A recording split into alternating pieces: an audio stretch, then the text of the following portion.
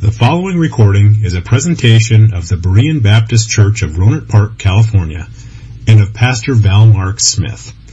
We are an independent Baptist congregation committed to the accurate presentation of the historical doctrines of the faith. We welcome your visit to our services anytime here in the Rohnert Park area. Well, I want to get right into our message tonight. So if you'll take your Bible and open to 1 Peter chapter 1. Our study this evening is part number 2 of the message I started last week, and we're speaking on the subject of living in obedience, which is, of course, part of our series on living for Jesus. And I think what we do here in Berean Baptist is we do follow the biblical pattern for preaching the Word of God. The Apostle Paul in his preaching, you've heard me say this before, that he always started with a doctrinal section, and then he would follow that up with a practical section where you take the doctrine and you put it into practice in your everyday life. Now, what you've heard me do for many years as pastor of the church is preach doctrine. I preach doctrine all the time, and you may think I'm short on application. So this series is to help you catch up a little bit on the application of things, and maybe that'll help you to be happy. There is actually little lasting effect to doctrine if all that you ever do is pursue doctrine as an academic pursuit. I mean, if you want to find out what's in the Word of God, that's a wonderful thing. You really ought to read and study the Word of God, find out what's in there. But that's all. If that's all that you're after, it's a good thing to learn the Word of God, but if that's all you're after, then you haven't gone far enough. When you read the Word of God, it needs to make a change in you. It needs to change your life and make you a different person than you were before. And this is essentially what we're talking about here as we speak on the doctrine of obedience and talking about applying scriptures in our lives to be obedient Christians. The Word of God is to change us and to sanctify us. Now, if you look in the text here at 1 Peter chapter 1, beginning verse number 13, it says, "Wherefore gird up the loins of your mind, be sober, and hope unto the end for the grace that is to be brought unto you at the revelation of Jesus Christ, as obedient children, not fashioning yourselves according to the former lust in your ignorance, but as he which hath called you is holy, so be ye holy in all manner of conversation. Because it is written, Be ye holy, for I am holy.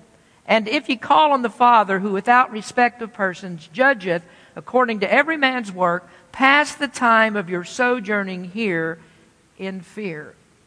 We find the quest for the Christian life in verse number 14, that we are to be obedient children. We're not to live our lives in our former sins. Now, a true believer is always a changed person. One who has trusted Christ always becomes a different person, and that's because the old way of life has been replaced with a new way of living. Now, Paul wrote about the before picture. He said that we were the slaves of sin. He says we were slaves of unrighteousness. And the after picture that he gives is one still of slavery.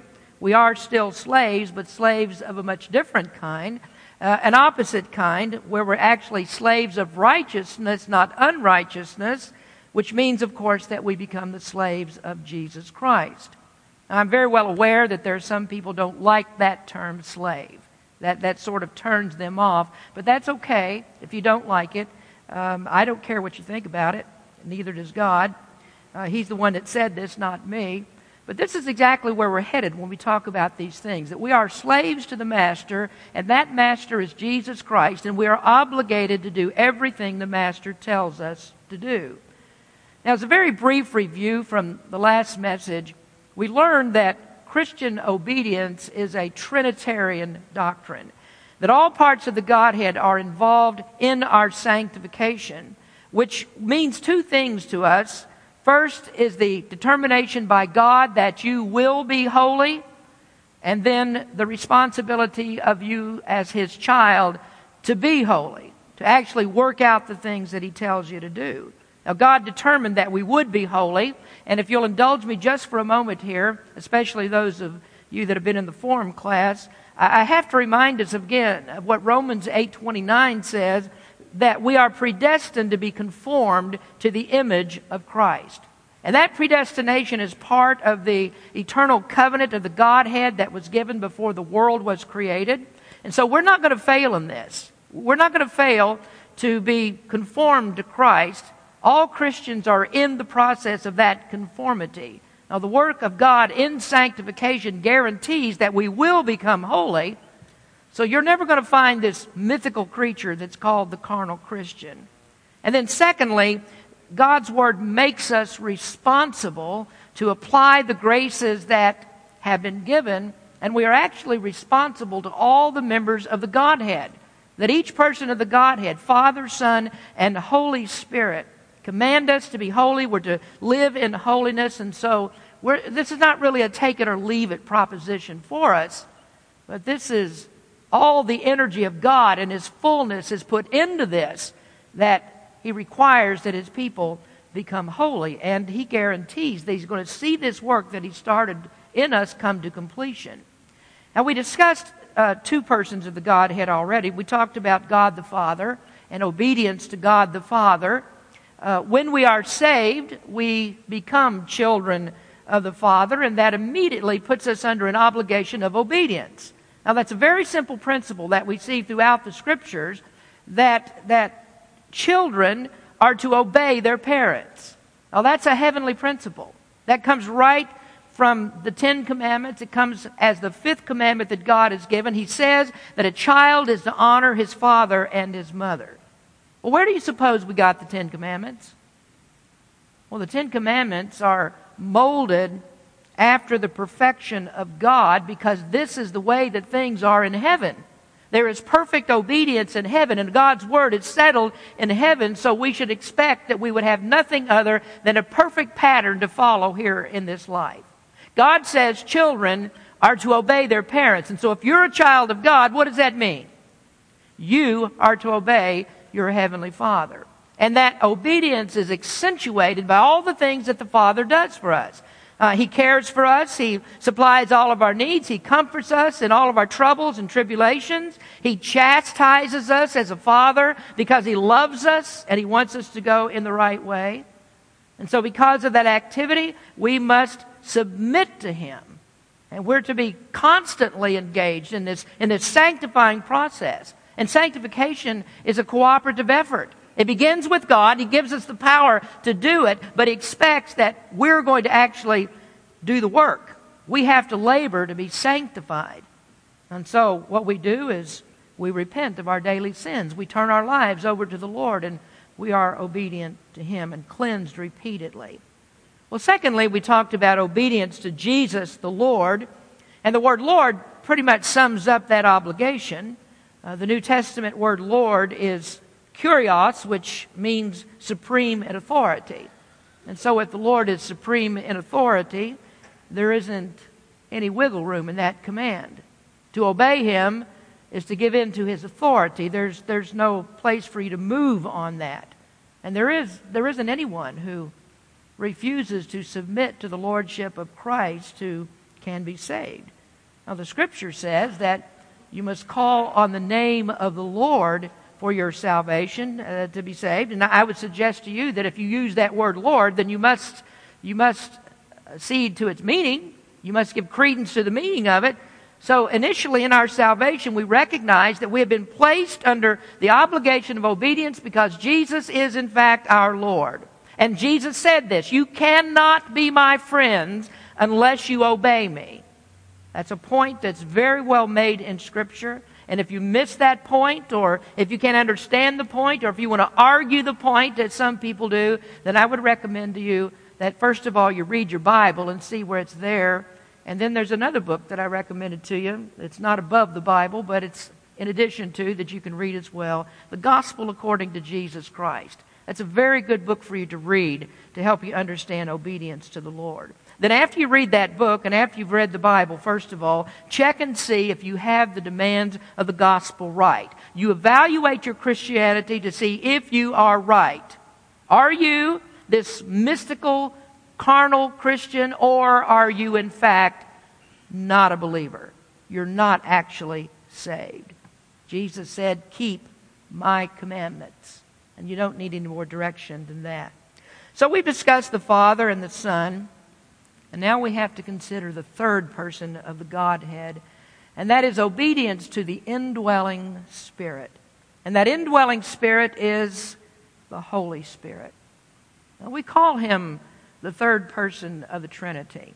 Now, that designation is really not so good in a way, first, second, and third, because we have the idea that somehow the Holy Spirit comes behind the Father and the Son.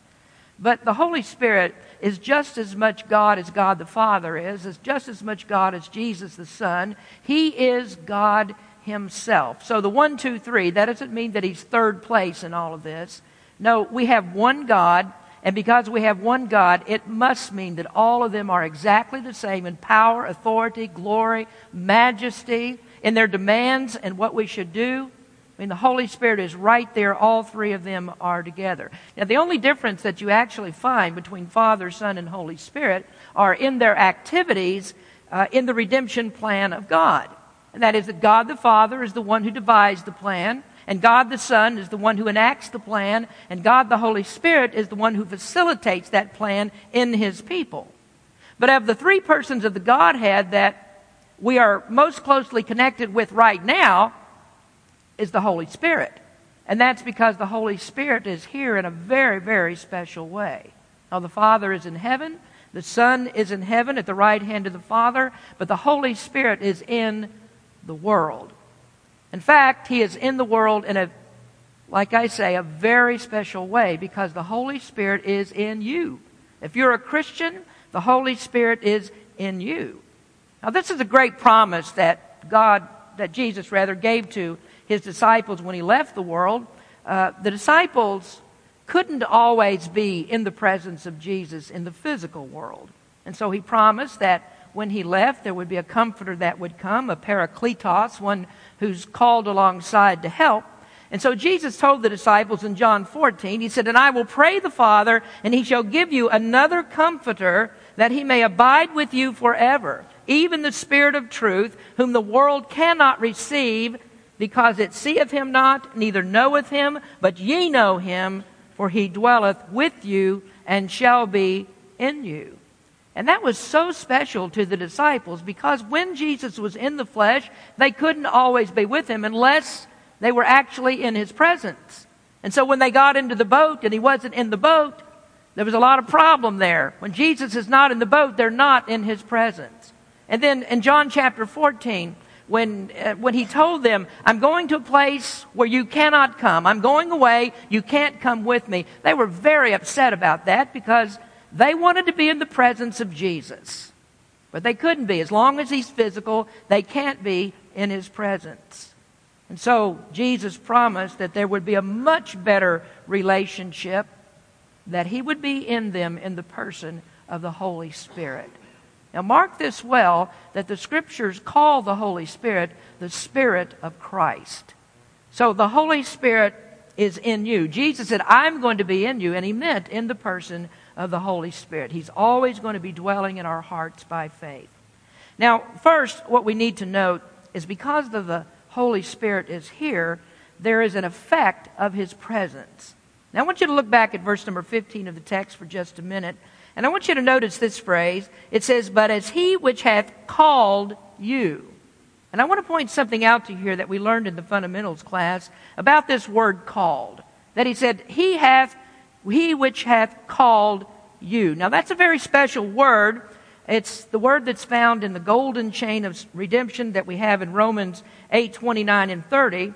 And the Scripture says there that God foreknew us, that He predestined us to be like Christ. And He said that those that are foreknown and predestined are called. And I say that's a very special word, because the word "called" there is the call of the gospel that is an inward call. An inward call of the gospel. It's different from the outward call. Well, the outward call is a general call. By itself, it doesn't really produce anything. And that's evidenced by the many people who hear the gospel of Christ and yet they don't believe. They never come to saving faith.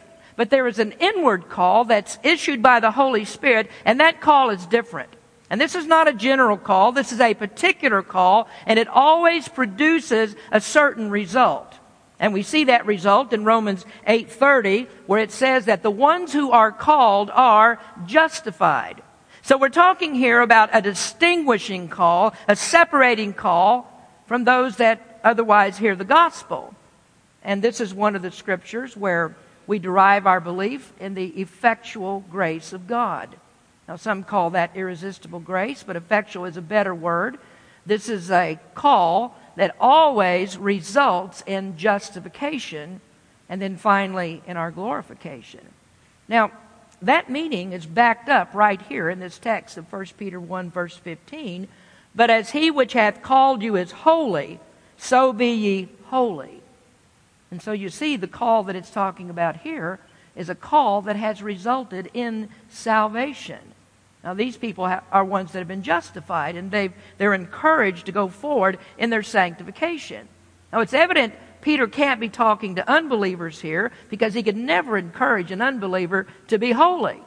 Not them, because they haven't received an inward effectual call of the Spirit. So he's got to be talking about people here who have received an inward call, the effectual call that's brought them to Christ, and now they have the grace of salvation in them, and it's possible for them to actually be holy. Nobody else has the capability of being holy. And so the calling here has to be something that has resulted in a definite thing, and that calling is to salvation. And those who have been called in this way come to Christ in salvation.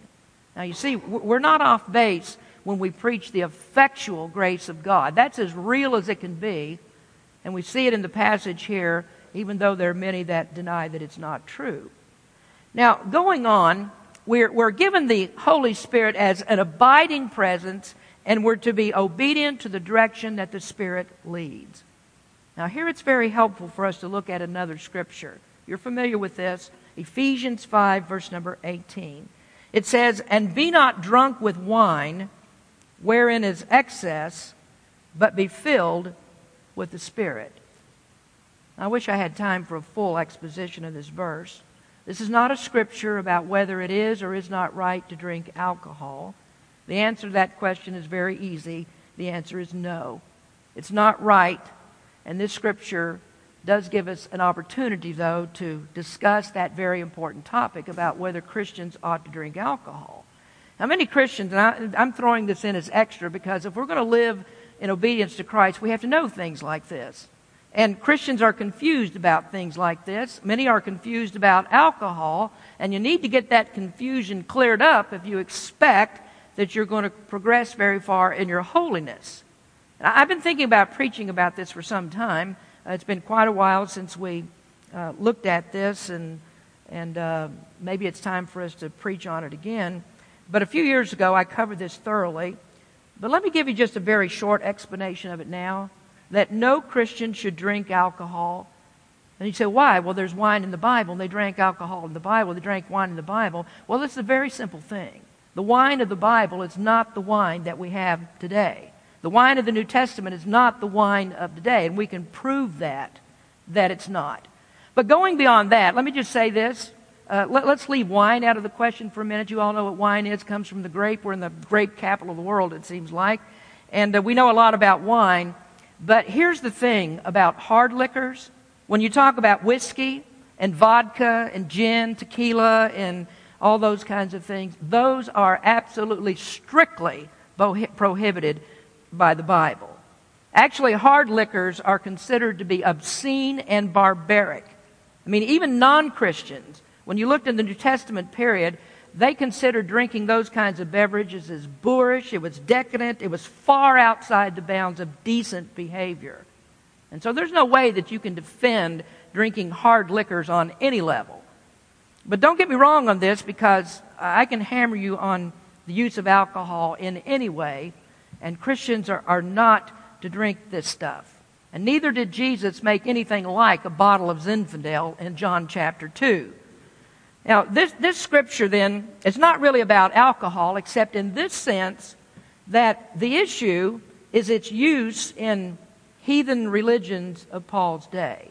And this is when drunkenness was encouraged because it was thought that if you became drunk, that you could reach closer communion with the gods. that if you drank yourself into a stupor, that you could actually reach a higher spiritual plane. Now, down the street, just a few blocks from here on the golf course, you get over next to the Doubletree Hotel, and you'll see a sign there that says the Bacchus Bar. Bacchus was the god of wine. He was the god of excessive drinking. He was the god of the orgy. And people really thought, back in the time of Paul, that the way to get close to the gods and commune with them was to get yourself drunk. As I said, get into a stupor. Now, Paul teaches us here in Ephesians 5:18 that drunkenness is not the way that you contact God. Drunkenness is to be out of control. And you don't really need for me to tell you the stupid things that people do when they get drunk. But you're not to be under control of a substance. But what he's teaching us here is there's someone that you should be under the control of, and that is the Holy Spirit. So he says, be not drunk with wine, which is excess. And there's some translations that put the word debauchery there in the place of excess, and that's a good translation, nothing wrong with that. Be not drunk with wine, which is debauchery, but be filled with the Spirit. Well, that raises the question, obviously, what does it mean to be filled with the Spirit? And lots of people have trouble with this. Being filled with the Spirit is not like filling up a glass. It's not like, do you have a glass that's half full, a glass that's half empty, a glass that doesn't have nearly enough in it, so you need to fill it up. Now, you can't do that when you talk about the Holy Spirit, because when you get saved, you get all of the Holy Spirit that you're ever going to get. The Holy Spirit is not divided up into pieces. You don't get a dose of Him when you get saved. And then a little bit later, you keep on serving the Lord and you get a little bit more sanctified, and so you get a little bit more of the Holy Spirit. Now, the Holy Spirit comes as a whole. You get Him in salvation, you get Him once, and you get Him all at once, and you get all that He is. And you get Him forever. So the filling of the Spirit is not some special anointing that you get by speaking in tongues. It's not rolling on the floor. It's not falling backwards. The filling of the Spirit is nothing like that. Now, what Paul is doing here, he's using drunkenness to relate to us the concept of control, that drunkards are out of control. Or you might say they're under control of a substance, which they shouldn't be, that makes them act like they're out of control. But what he's telling us here, that we are to be controlled by the Holy Spirit. And that's what the filling of the Spirit is. It's being controlled, being yielded to Him. And the more that we're yielded to Him, the more that we obey Him, I should say, the more that we are yielded to Him, and the Holy Spirit has more of us. So the filling of the Spirit is to be under His control. You're more filled as you're more under your control, or His control. So we don't think about the filling of the Spirit as some kind of work, a second work of grace or anything like that. But when you're filled with the Spirit, you begin to change your thinking, you change your ways, you act differently because the Holy Spirit controls you. So it's very simple. Being filled with the Spirit is being controlled by the Spirit. Now, the actual rendering of the Greek text there in Ephesians 5:18 is, be ye being filled by the Spirit, which tells us that it's a continual process. It's something that goes on day by day. It's not being filled up like a glass, because if that's what it was and you were filled day by day, soon you'd get overfilled. And I don't know what would happen to you then. My mind's not capable of thinking in those terms. I'm not sure. Maybe you spiritually explode or something if you get overfilled. But this is not about that. It's about control. It's about yielding to the Spirit. Now we swing that back around to the subject that we're discussing, and we're talking about obedience. Being filled with the Spirit is active obedience in yielding to the Spirit and not giving in to the lust of our flesh. So here's how this works. That when you're under the control of the Spirit and you're obedient to Him, you are at the same time obedient to the Father and to the Son. So the way that you come in compliance with God the Father and with God the Son is that you come under the control of the Spirit, who gives you the power to obey. Now let's notice for a moment how the Spirit helps us to obey. First is the ability to persevere. Now, Romans 8, verses 11 through 13. But if the Spirit of Him that raised up Jesus from the dead dwell in you, He that raised up Christ from the dead shall also quicken your mortal bodies by His Spirit that dwelleth in you. Therefore, brethren, we are debtors, not to the flesh, to live after the flesh. For if ye live after the flesh, ye shall die. But if ye through the Spirit do mortify the deeds of the body, that is, put them to death, ye shall live. And so the ability to put down our fleshly interest is there. It's in us because the Holy Spirit is there. Your dead spirit has been brought to life. Your dead spirit has been quickened, the Scripture says. That's done by the power of the Holy Spirit who enables you to live in godliness. And that's an ability that you never had before. It was impossible for you. In fact, your ability towards God is a negative ability. You can't overcome it. Your ability is a negative ability. Your flesh has absolutely no inclination for God whatsoever. All that you ever did for God in your life was push God away. That's the way the world lives. We're always running away from God. You may remember, some of you have been here for a while, years ago I gave an illustration of an old country boy that wanted to be ordained to the ministry. And he came before the ordination council and they questioned him about his salvation. Now they were doctrines of grace people like you and me, and they weren't too happy with the recollection of how he got saved. He said, God did His part and I did my part. Well, that didn't sound too good. In fact, that sounded like a typical Arminian answer. And so they asked him to explain that. And then he showed them that he actually did believe the doctrines of grace after all. He said, I did my part. I was running away from God as fast as I could go. And then God did His part. He done run me down. And that's what happens. You forget about what you did. What you did, everything that you've ever done, has kept you away from God. But God's power quickened you. He run you down. And so it's His power that quickens you to spiritual life. And actually it's His power that keeps you living that spiritual life. He sustains you. He sustains your life in Christ. Now what happens in regeneration is that we're given a new nature. We're given a new holy disposition to the mind. And you can attribute any good works that you do to the Holy Spirit working in that new nature. The Holy Spirit causing that new nature. Now causing it to work. Now here's the thing about it. You still have the old nature. We're all familiar with that. We all still sin. And we're commanded to fight that old nature. The Bible says you got to put that to death. You got to mortify the deeds of the flesh. And you actually do have the power to kill it. And that power is the power of the Spirit. I'm not sure if this was in the new lesson that we have on the Holy Spirit that's coming up in a few weeks. I can't remember, but there was a good illustration in one of these lessons that I read. It's that when you get saved, it's like getting a new car. You can have a Hemi V8 in that car, but you're not going to go anywhere unless you put fuel into it. The car's just going to sit there. And your Christian life would be just like that. It will sit there. You aren't going anywhere or doing anything for God until you have the fuel to do it. And that fuel is the Holy Spirit. The graces of the Spirit are the fuel that enables you to do all good works. And that's the reason you need to be guided by the Holy Spirit. You aren't going anywhere unless the Holy Spirit works in you. The Bible says that in our flesh dwells no good thing. So you're not going to get anything good out of the flesh. The only time that good things will happen is when you're guided by the Spirit of God.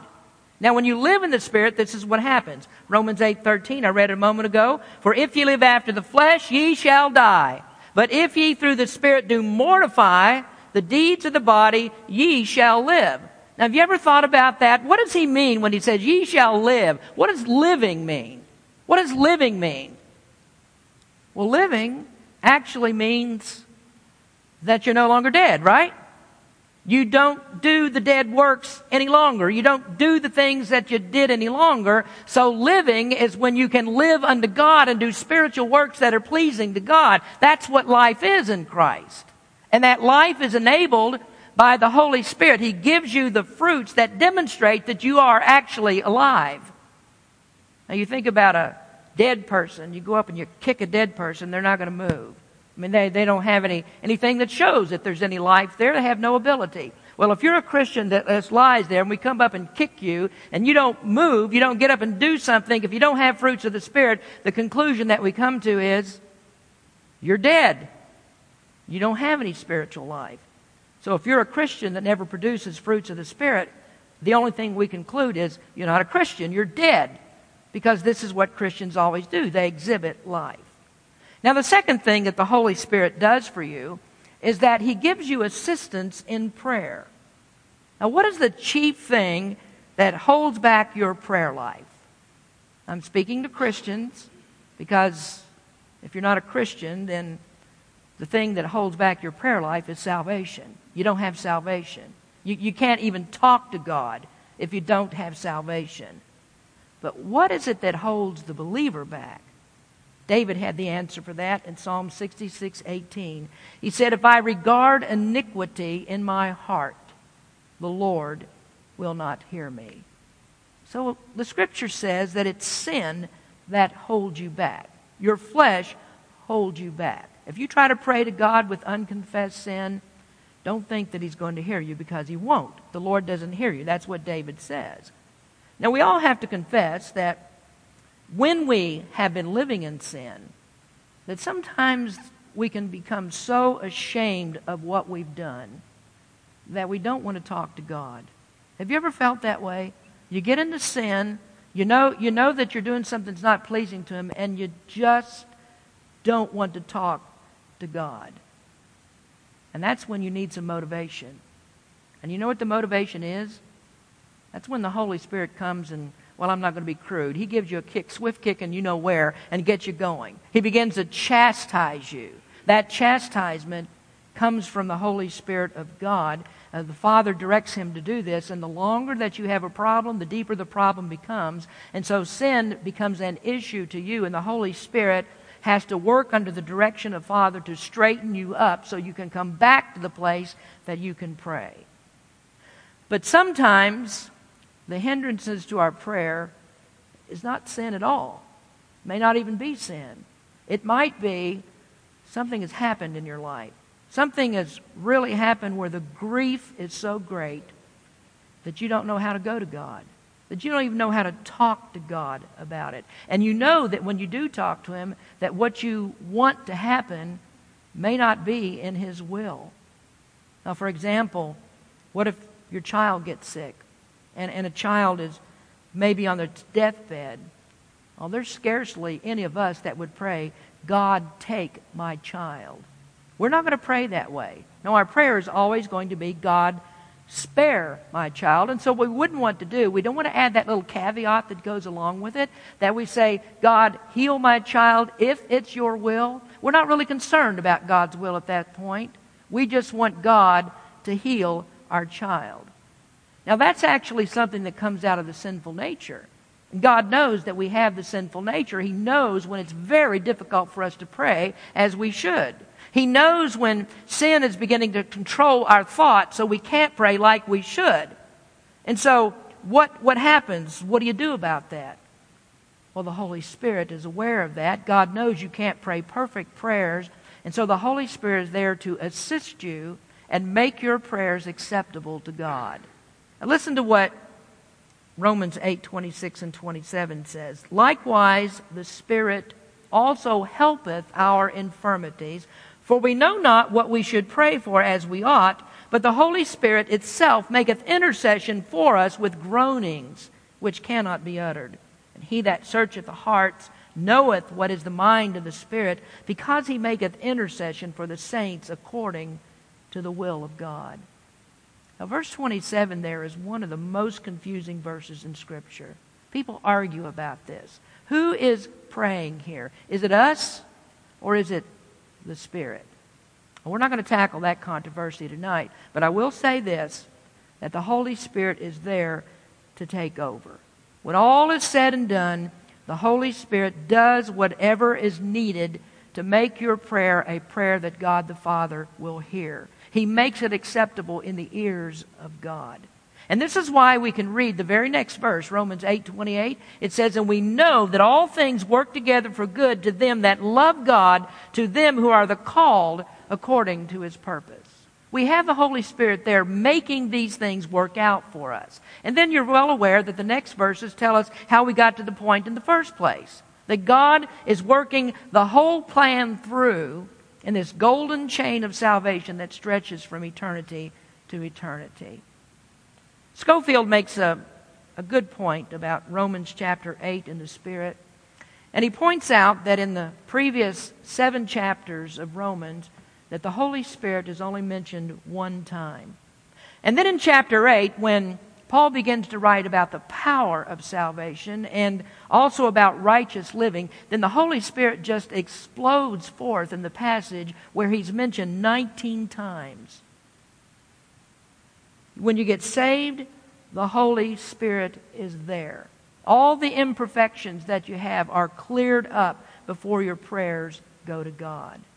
What does that mean? Well, I don't have to be too concerned about my prayers, that I'll just pray for anything that I want. God will give me anything, even as the Scripture says, consume it upon my lust, just anything that I want. No, the Scripture's not telling us that. In fact, the person that's being guided, controlled by the Spirit, doesn't think that way anyway. But what happens is you're filled with the Spirit, He's controlling you, and what the Spirit does, He always intercedes for an obedient child. So when you have those difficulties in prayer, you have someone to help you. You have someone that takes that prayer to the Father and makes it all good. Well then, the Holy Spirit is God, and He's given to us as an abiding presence. And you can imagine that because of that presence, things change. And now God has expectations. God accepts no excuses at this point. So the second thing that we have to talk about is the expectation because of the Holy Spirit's presence. Now, our text gives us that expectation. It's applied for us. It's the word holiness. Verse 15 and 16, "But as He which hath called you is holy, so be ye holy in all manner of conversation, because it is written, Be ye holy, for I am holy." Now, the Word of God is telling us we don't have an excuse. Now, if you're not saved, you might think, well, I've got an excuse, but neither does the Scripture teach that inherent depravity is an excuse not to follow God. That's not an excuse. But for sure, after you have been saved, you have no excuses, because God has given you everything that you need to be an obedient Christian.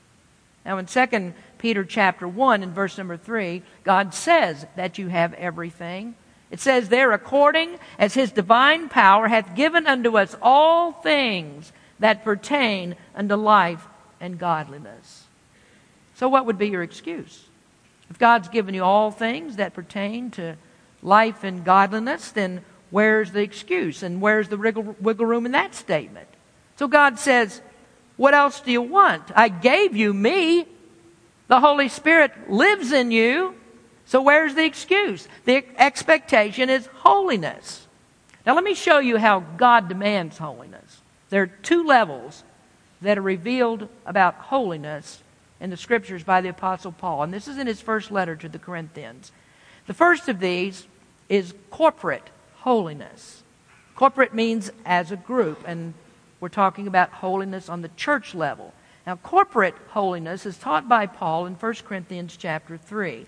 There he says, "Know ye not that ye are the temple of God, and that the Spirit of God dwelleth in you? If any man defile the temple of God, him shall God destroy, for the temple of God is holy, which temple ye are." Now there Paul is speaking on the church level. Now, as a body of Christians, we have to consider the testimony of the church. In the New Testament, church never refers to the building. It's the assembly of saints. The assembly of the saints in the locality where they serve. Now, our locality here is Rohnert Park. So if Paul were to write a letter to us, he would title that letter, the letter to the first letter to the Rohnert Parkians, or something like that. And knowing us, there would probably be a second Rohnert Parkians and a third Rohnert Parkians as well, as Paul deals with all the problems that we have. But he's writing to a church. He's writing to people that have covenanted together in a particular locality that serve God in that locality. A church is people that have covenanted together. Now, we actually have a church covenant. We have a written document that we've made up, and you might not even have known that. So I thought that I might just read it to you tonight, and it illustrates the point that I want to make, and it's included with a copy of our listening sheet so you can follow along as I read this. So we'll take just a moment here to read our church covenant. It says, having been led, as we believe, by the Spirit of God, to receive the Lord Jesus Christ as our Savior, and on the profession of our faith, having been baptized in the name of the Father, and of the Son, and of the Holy Spirit, we do now, in the presence of God, angels, and this assembly, most solemnly and joyfully enter into this covenant with one another as one body in Christ.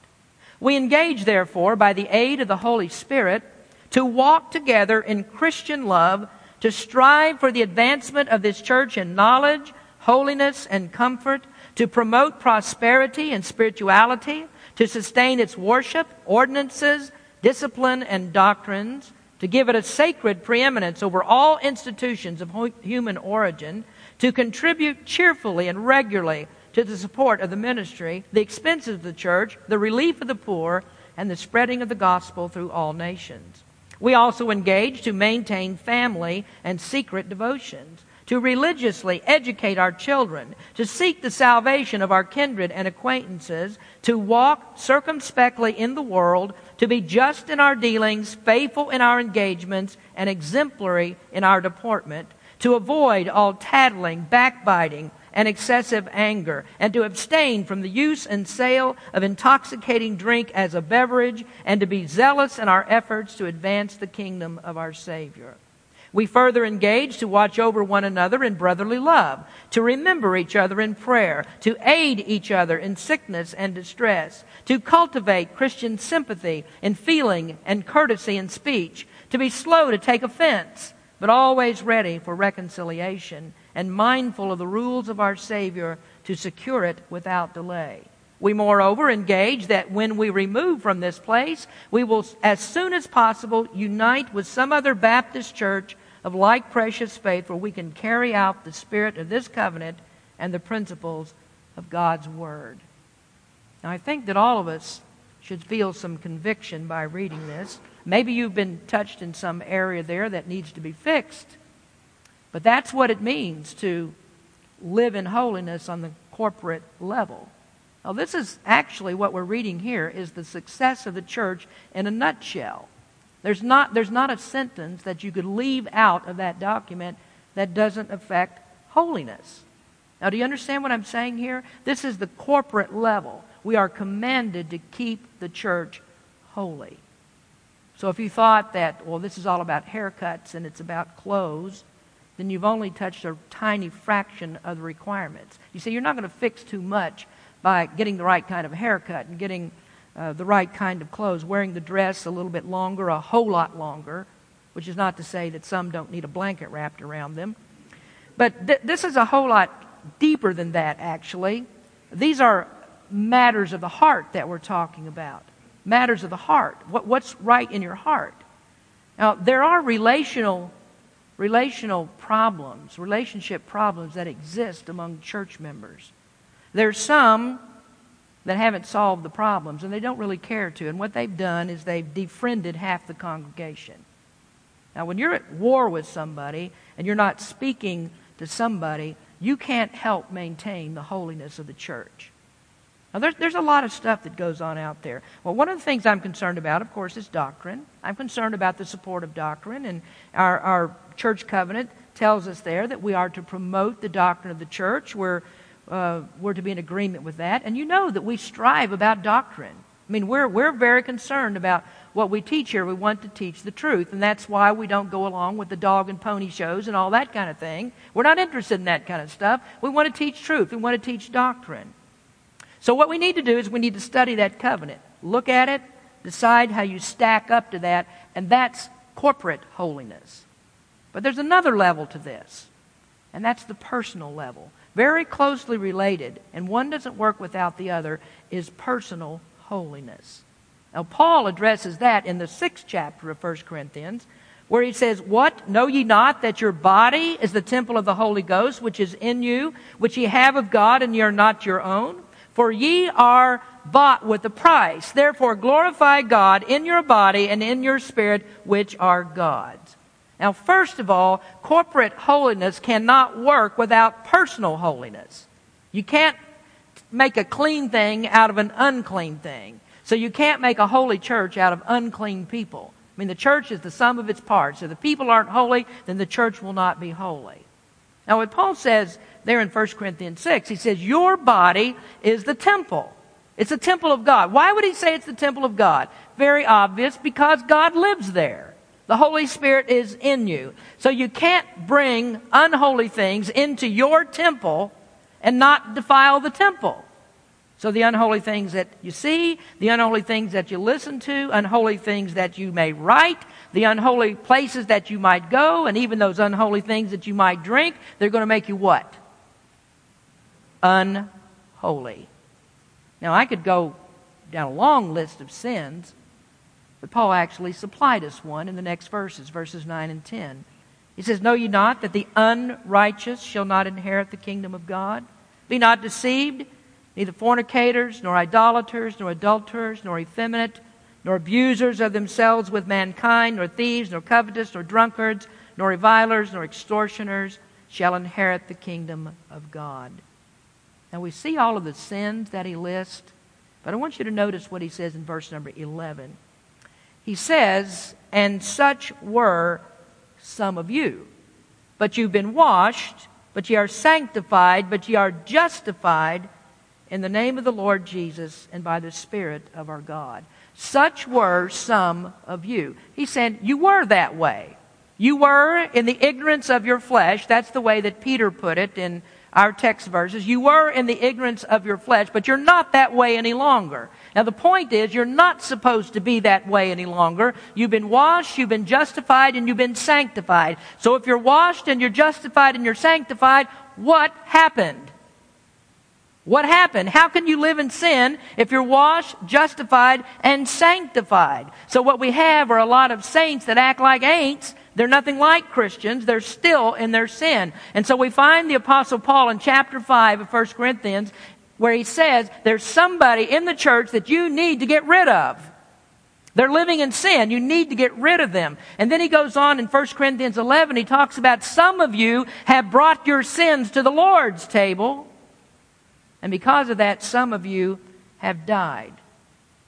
You're not supposed to be that way any longer. And if you're still that way, then you shouldn't be in the church. Now, if the commands for personal holiness are not kept, what we have is the destruction of the church. So what are we to do? Are we to build up the church, or are we to destroy it? Well, you know the answer.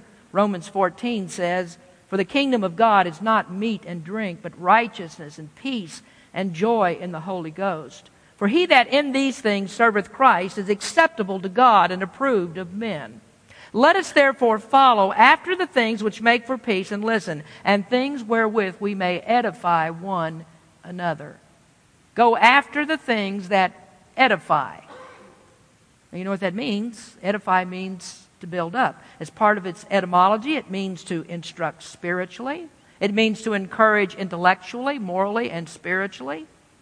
And if you go on reading in Romans 14 and in 1 Corinthians chapter 6, you'll find that not only are we to stay away from the list of sins that Paul mentions, but we're also to abandon anything that's not good for the whole body. That means that there may be something that's not bad in itself, but you ought to stay away from it if it causes a brother to fall. Our Christian liberty, no matter what it is, it's no excuse for division in the church. Now let me finish. I know this is the part you really want me to get to, the finishing part. So we'll sum it up and we'll wrap it all together for obedience. That every part of the Godhead commands you to be obedient. God's not into making suggestions. These are commands. So you can't go away tonight and say, well, whatever he said, that's not for me. No, God has given you all things that enable you to live in holiness. And holiness, folks, is nothing other than living in obedience to the commandments. Now, He gave them to us. He left us without an excuse. And so we need to think about this. What has God done to us? What has He done to us that would cause us to repay Him with disobedience? Have you got an answer for that? What has God ever done to us that we want to repay Him with disobedience? Well, you can't find a reason for that. There is no reason. You fall short because of stubbornness and rebellion, and so do I. And so if you're still looking for excuses for your sin, the first thing that you ought to do is go back to the cross and see what Christ did for you. Now, many times there are church members who say or think things like this: Pastor, why are you always picking on me? Why are you picking on my sins? There's somebody else over here, and they do the same or they do worse. Let me just use the words of Jesus at the end of John. He said, what is that to you? What is that to you? And I can paraphrase the Apostle Paul, and I'm paraphrasing. For anybody accused me of destroying the King James Version, I'm just paraphrasing, okay? You answer to your own master. It doesn't make any difference what anybody else does. You answer to your own master. So who are you in light of Christ's commandments? Are you living for Jesus? You can't unless you're obedient. That's the sum total. Father, Son, and Holy Spirit, you can't live for Jesus unless you're obedient. Let's pray. Father, we thank you for your word, the truths that we've learned from it tonight. Lord, help us to understand very clearly that you as our Father, Jesus Christ as the Son, the Holy Spirit as the one who lives in us, all of the Godhead demands our obedience. We don't have any right to live any other way. As a church body, we are to live in corporate holiness and our personal holiness, that we might promote the gospel of Jesus Christ in the world. So Lord, help us to live that way. Help us to give ourselves to you. And may we truly live for Jesus in obedience. In His name we pray. Amen. Thank you for listening to this presentation of the Berean Baptist Church of Rohnert Park, California. If you would like further information about our church, please feel free to call us at area code 707-584-7275 or write to us at Berean Baptist Church, 6298 Country Club Drive, Rohnert Park, California, 94928. Additionally, you may visit us on the World Wide Web at www.bbaptist.org.